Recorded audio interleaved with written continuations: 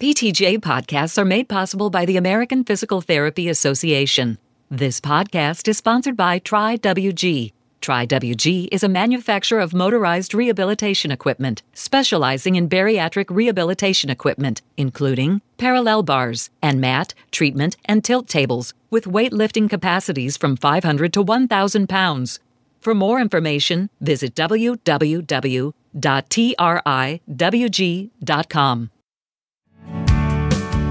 Welcome to this PTJ podcast. PTJ is the official publication of the American Physical Therapy Association.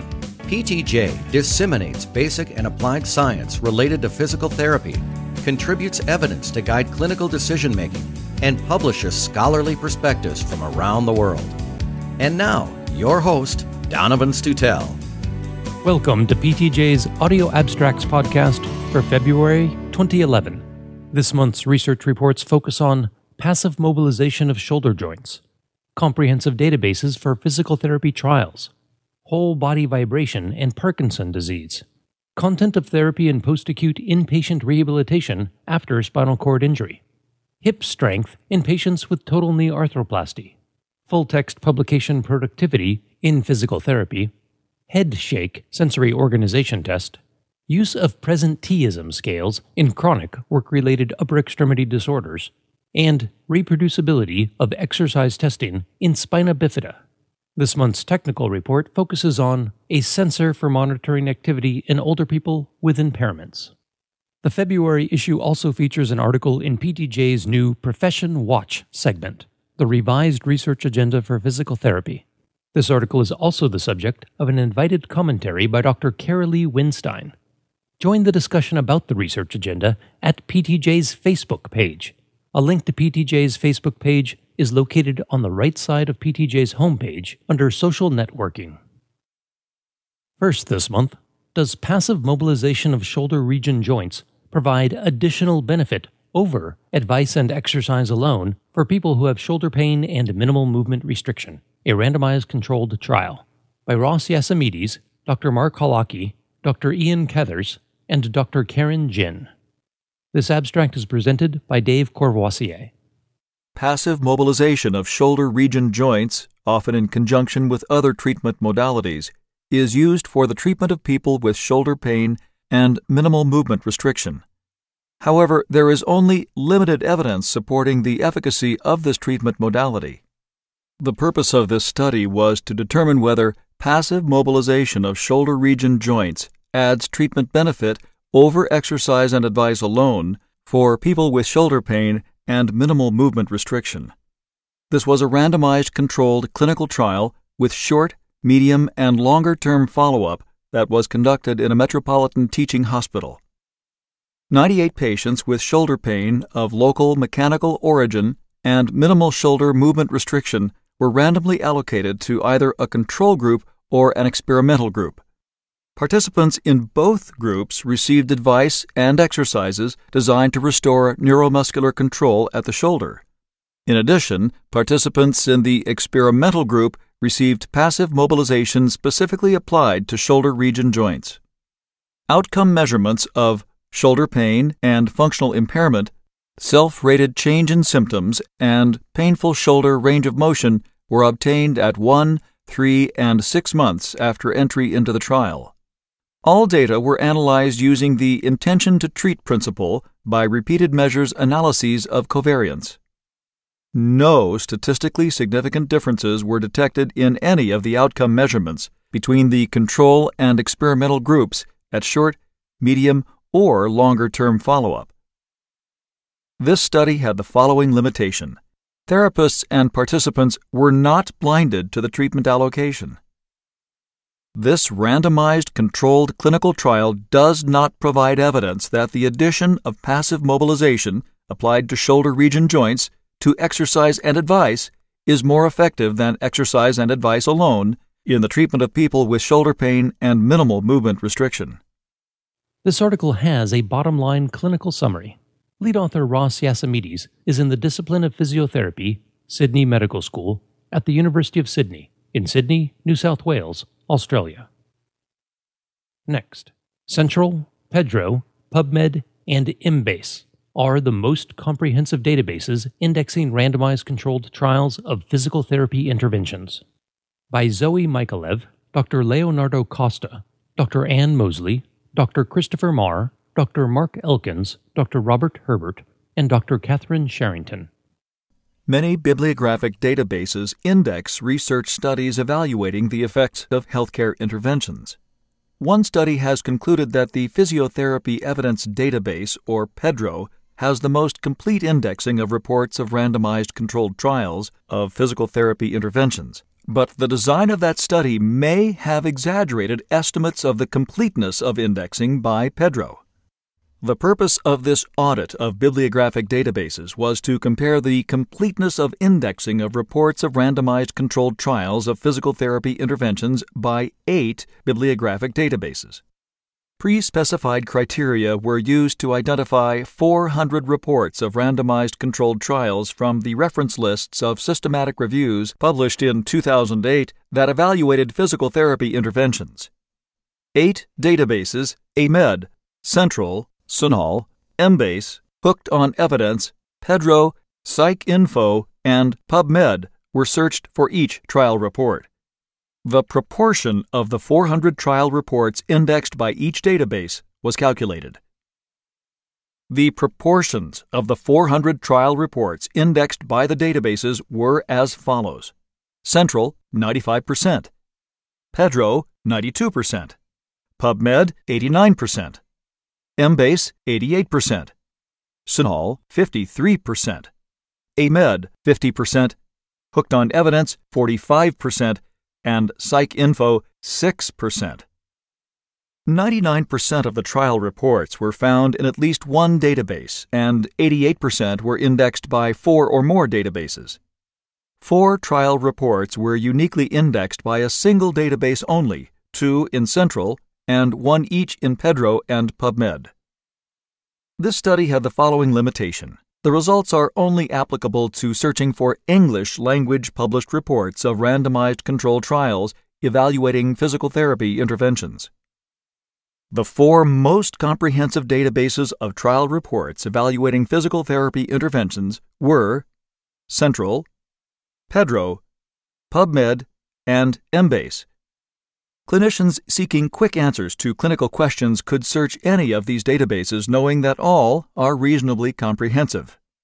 PEDRO, unlike the other 3 most complete databases, is specific to physical therapy, so studies not relevant to physical therapy are less likely to be retrieved. Researchers could use Central, PEDRO, PubMed, and Embase in combination to conduct exhaustive searches for randomized trials in physical therapy. An e-appendix accompanies this article online. Lead author Zoe Mykolaiv is a PhD candidate at the George Institute for Global Health at University of Sydney in Sydney, New South Wales, Australia. Next, effects of whole body vibration on sensory motor performance in people with Parkinson disease, a systematic review by Ricky Lau, Tilda Teo, Felix Yu, Dr. Raymond Chung, and Dr. Marco Pang. Earlier studies show that whole body vibration has beneficial effects on neuromuscular performance in older adults and may be a viable treatment option for people with Parkinson disease. This systematic review was aimed at determining whether whole body vibration improves sensory motor performance in people with Parkinson disease. The sources used in this review were Medline, Sunol, Embase, the Cochrane Database of Systematic Reviews, and the Physiotherapy Evidence Database, or PEDRO. The sources were last searched in April 2010. Randomized and non-randomized controlled studies examining the effects of whole body vibration in people with Parkinson disease were selected. 6 studies fulfilled the selection criteria and were included in this review. The PEDRO score was used to evaluate methodological quality. The effects of whole body vibration on various sensory motor outcomes were noted. Methodological quality was rated as good for one study, which had a PEDRO score of 6, fair for 4 studies, which had PEDRO scores of 4 or 5, and poor for one study, which had a PEDRO score of 2. 2 studies showed that, compared with no intervention, whole-body vibration treatment led to significant reductions in tremor and rigidity as measured with the Unified Parkinson Disease Rating Scale. The findings for other Unified Parkinson Disease Rating Scale cluster scores were conflicting, however. 2 studies showed that longer-term whole-body vibration, that is, 3 to 5 weeks, did not result in better sensory-motor outcomes than conventional exercise training. The studies reviewed here are limited by their methodological weaknesses and small heterogeneous samples. There is insufficient evidence to prove or refute the effectiveness of whole-body vibration in enhancing sensory-motor performance in people with Parkinson disease, that is, grade D recommendations. More good quality trials are needed to establish the clinical efficacy of whole-body vibration in improving sensory-motor function in people with Parkinson disease. This article has a bottom-line clinical summary. Lead author Ricky Lau is a student in the PhD program in the Department of Rehabilitation Sciences at the Hong Kong Polytechnic University in Hong Kong.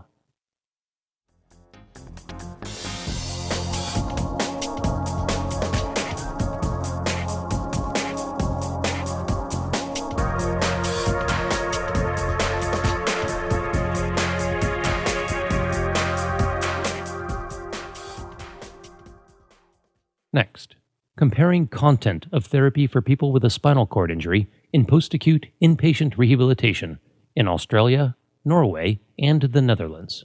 By Dr. Satya van Longeveld, Dr. Marcel Post, Dr. Floris van Osbeck, Mel Gregory, Dr. Annette Halverson, Henny Raken, Jacqueline Leinders, Karen Postma, and Dr. Elena Lindemann. Research reports have described the contents of therapy in spinal cord injury rehabilitation only as the total number of therapy hours.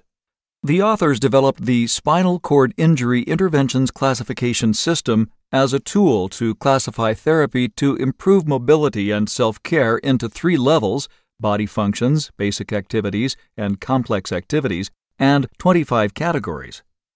The purposes of this prospective descriptive study were 1. To compare specific contents and amount of therapy provided with the aim of improving mobility and self-care for people with spinal cord injury in Australia, Norway, and the Netherlands, and 2. To evaluate the use of the Spinal Cord Injury Interventions Classification System outside the Netherlands. Physical therapists, occupational therapists, and sports therapists in 6 centers recorded all therapy provided to all people with a recent spinal cord injury in inpatient rehabilitation during 4 designated weeks. Each treatment session was classified using 1 or more codes from the Spinal Cord Injury Interventions Classification System. Duration of each intervention was specified. 73 therapists recorded 2,526 treatments of 79 people with spinal cord injury. An overall mean of 84% of therapy time was spent on exercises and on categories at body function and basic activity levels of the Spinal Cord Injury Interventions Classification System.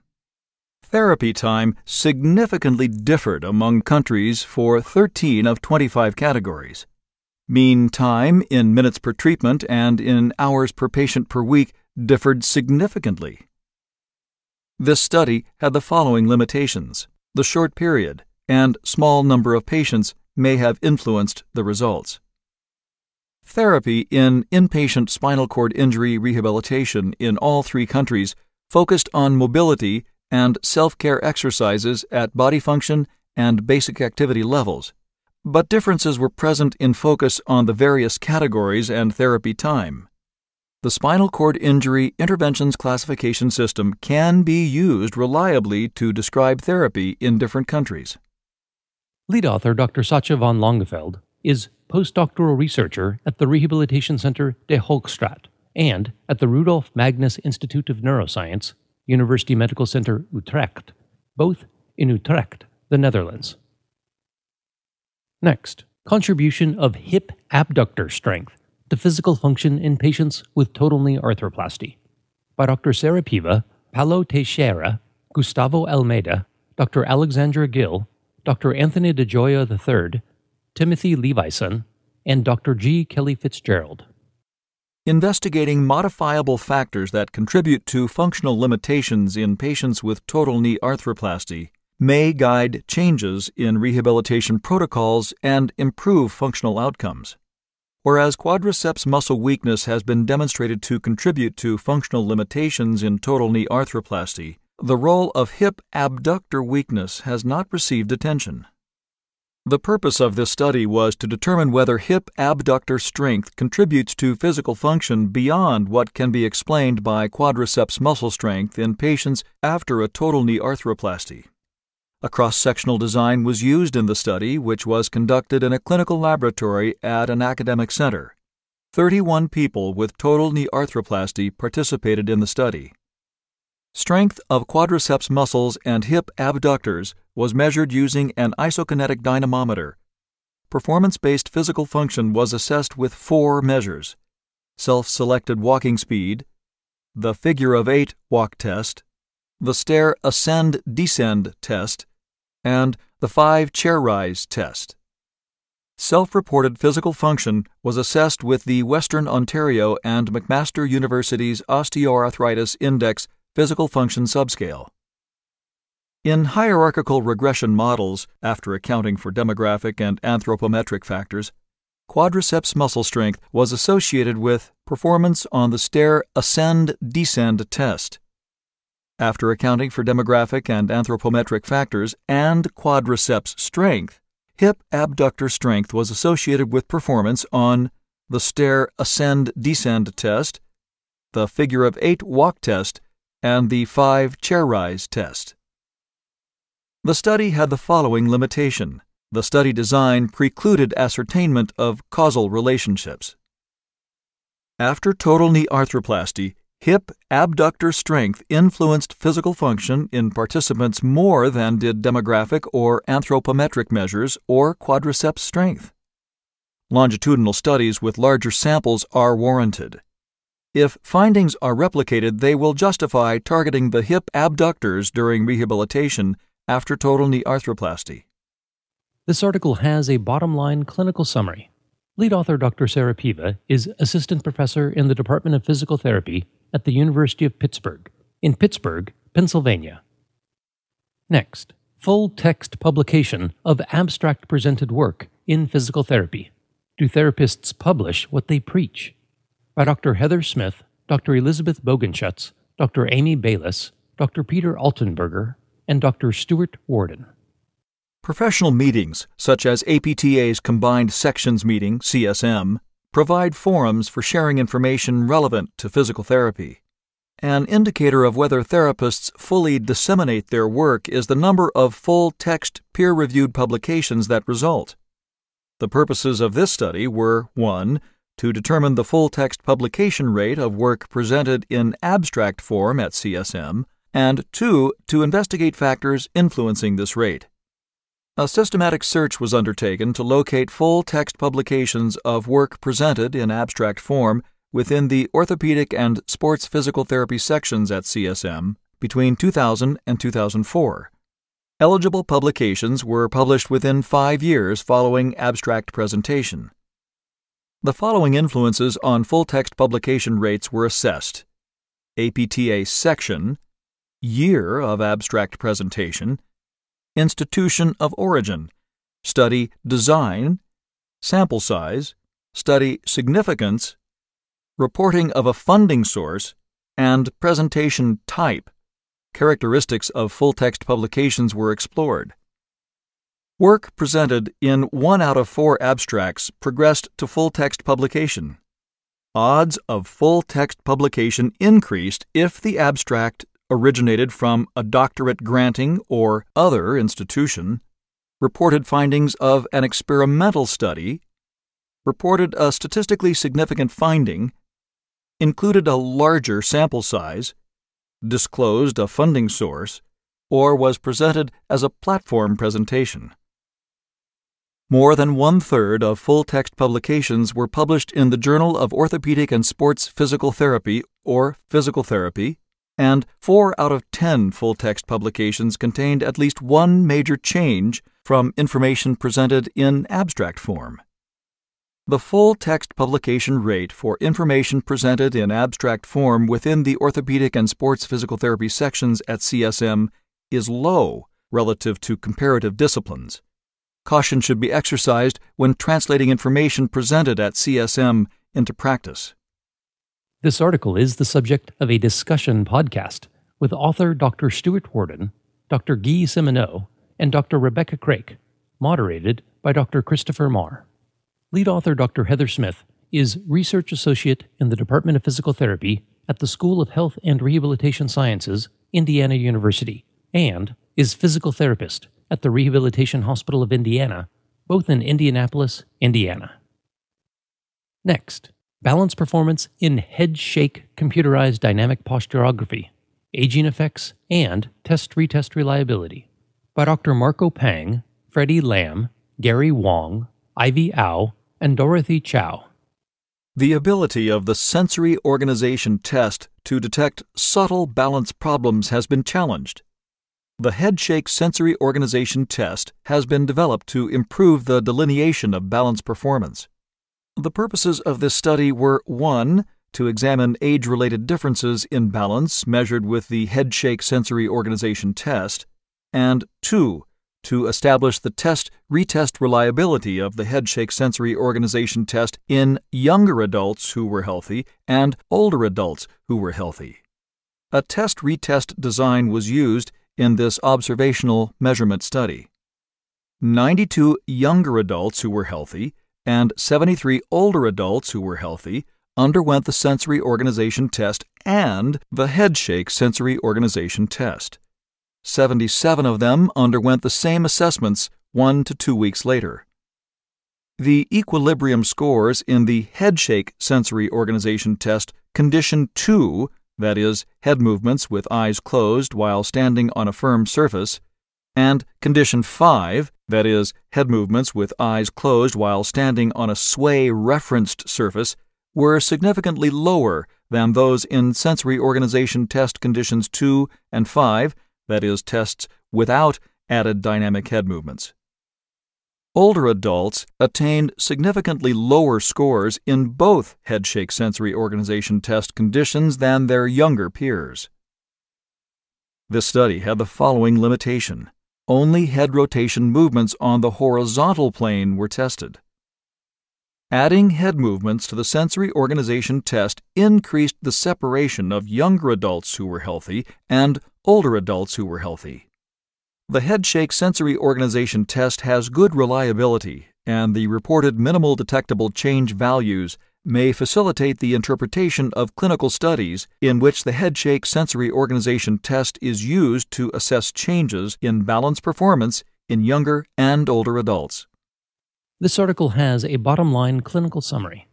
Lead author Dr. Marco Pang is Associate Professor in the Department of Rehabilitation Sciences at the Hong Kong Polytechnic University in Kowloon, Hong Kong.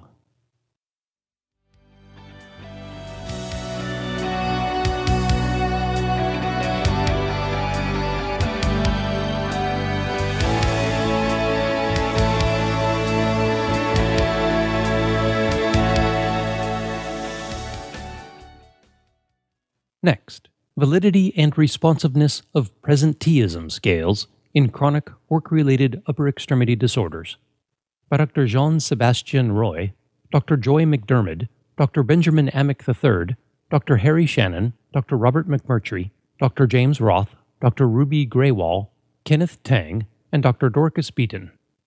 The Work Limitations Questionnaire 25 and the Work Instability Scale for Rheumatoid Arthritis have been used to measure at-work disability related to musculoskeletal disorders. However, a recent systematic review has shown that important psychometric properties still needed to be evaluated.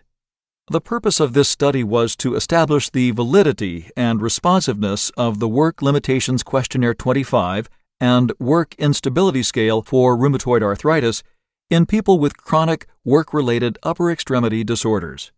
206 participants with chronic upper extremity disorders who attended a specialty clinic operated by the Workplace Safety and Insurance Board of Ontario were evaluated at their initial visit and 6 months later. Questionnaires completed at each evaluation were the Work Limitations Questionnaire 25, the Work Instability Scale for Rheumatoid Arthritis, the QuickDash, the Pain Subscale of the Shoulder Pain and Disability Questionnaire, and the Chronic Pain Grade Questionnaire. At the 6-month evaluation, participants completed a Global Rating of Change question.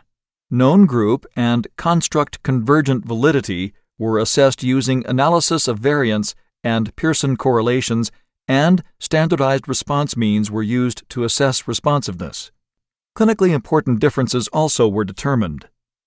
The Work Limitations Questionnaire 25 and Work Instability Scale for Rheumatoid Arthritis had low to moderate correlations with pain and disability scales and discriminated among different functional categories. For improved participants, the Work Limitations Questionnaire 25 and the Work Instability Scale for Rheumatoid Arthritis demonstrated moderate responsiveness.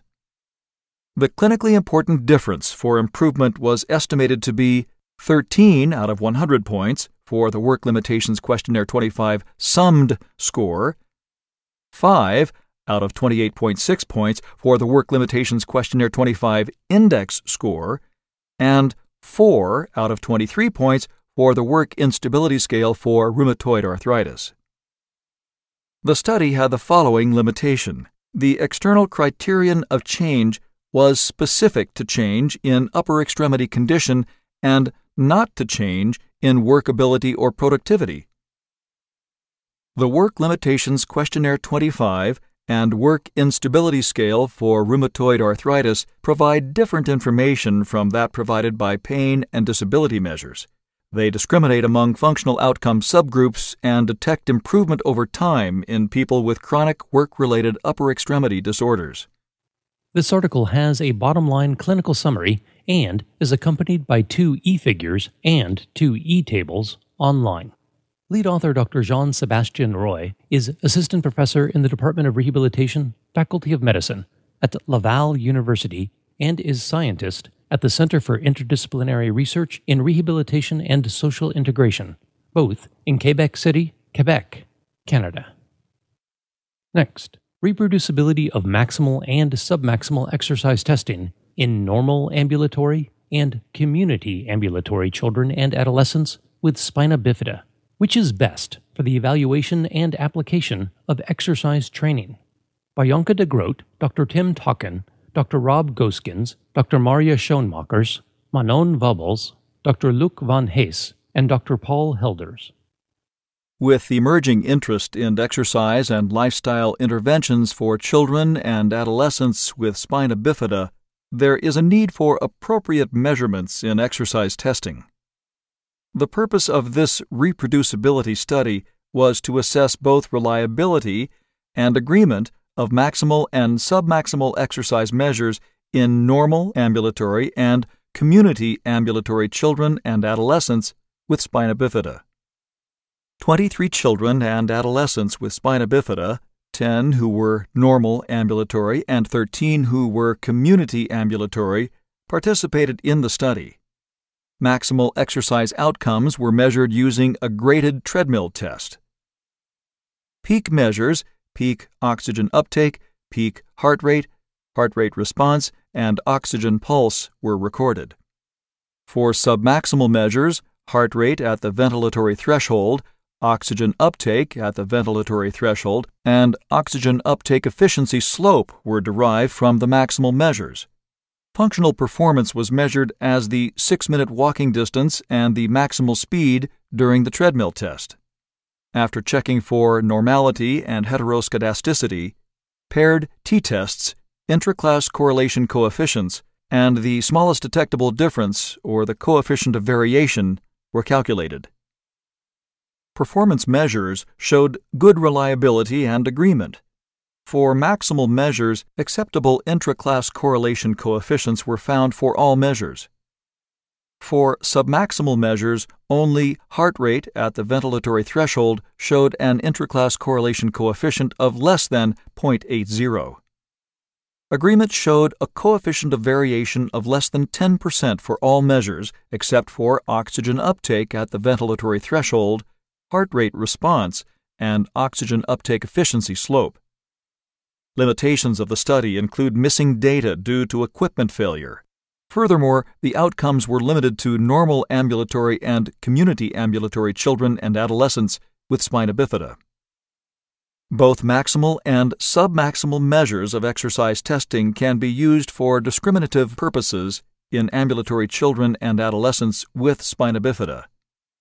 For evaluative purposes, heart rate measures are superior to oxygen uptake measures, while taking into account the individual variation of 5% to 8%. The smallest detectable difference was 0.5 kilometers per hour for peak speed and 36 meters for 6-minute walking distance. Heart rate response, oxygen pulse, and oxygen uptake efficiency slope are not recommended in the evaluation of exercise testing in this population. This article has a bottom-line clinical summary. Lead author Janke de Groot is researcher at the research group Lifestyle and Health in the University of Applied Sciences and in the Department of Pediatric Physical Therapy and Exercise Physiology, Child Development and Exercise Center at Wilhelmina Children's Hospital, University Medical Center Utrecht, both in Utrecht, the Netherlands. Last, we have a technical report, evaluation of a body-worn sensor system to measure physical activity in older people with impaired function, by Kristin Taraldsen, Dr. Torun Askim, Dr. Olaf Sletvold, Alin Einarsson, Kariana Gruner-Bjastad, Dr. Bent Indradavik, and Dr. Jorun Helbostad. There is limited information on reliable and valid measures of physical activity in older people with impaired function.